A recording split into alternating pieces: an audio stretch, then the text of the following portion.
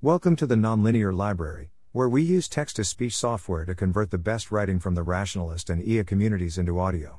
This is How to Raise Others' Aspirations in 17 Easy Steps, published by cmessinger on January 6, 2022 on Less Wrong. Title taken from Tyler Cohen, The High Return Activity of Raising Others' Aspirations. This is taken from a Twitter thread, which I also wrote up on my website, that I was, aptly for the content, encouraged to put in non-Twitter places. Thanks for the encouragement. Things you can say to people in 10 seconds that sometimes produce insanely outsized effects. Yeah, someone should do that. Why not you? Is there something you could do about that problem in the next 5 minutes? That's a great thought. Have you written it up somewhere? I'd be excited to share it if so. Should you write a book, blog? You want to do that but don't think you will? Do you want to make a concrete plan now?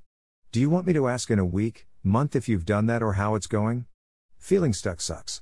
Want to brainstorm together? Feeling stuck sucks. Have you spent a 5-minute timer generating options? What's the 20-minute, minimum via Blay product version of this overwhelming feeling thing? Do you want me to sit with you while you fill out that application, write that email? Too bad, it's happening. Is it worth just asking, cold emailing and seeing? Is there anyone I know who you'd like to be introduced to? Do you want to just set an alarm on your phone now as a reminder? From Damon Saucy. Do you know anyone else who might have struggled with or succeeded at that? Have you talked to them about it? From Damon Saucy. Who do you know who you could ask for help from? You are allowed to try, to do, to build, to ask. I strongly recommend this link of things you are allowed to do. Or do you not need permission in the first place?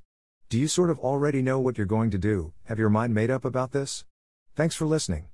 To help us out with the Nonlinear Library or to learn more, please visit nonlinear.org.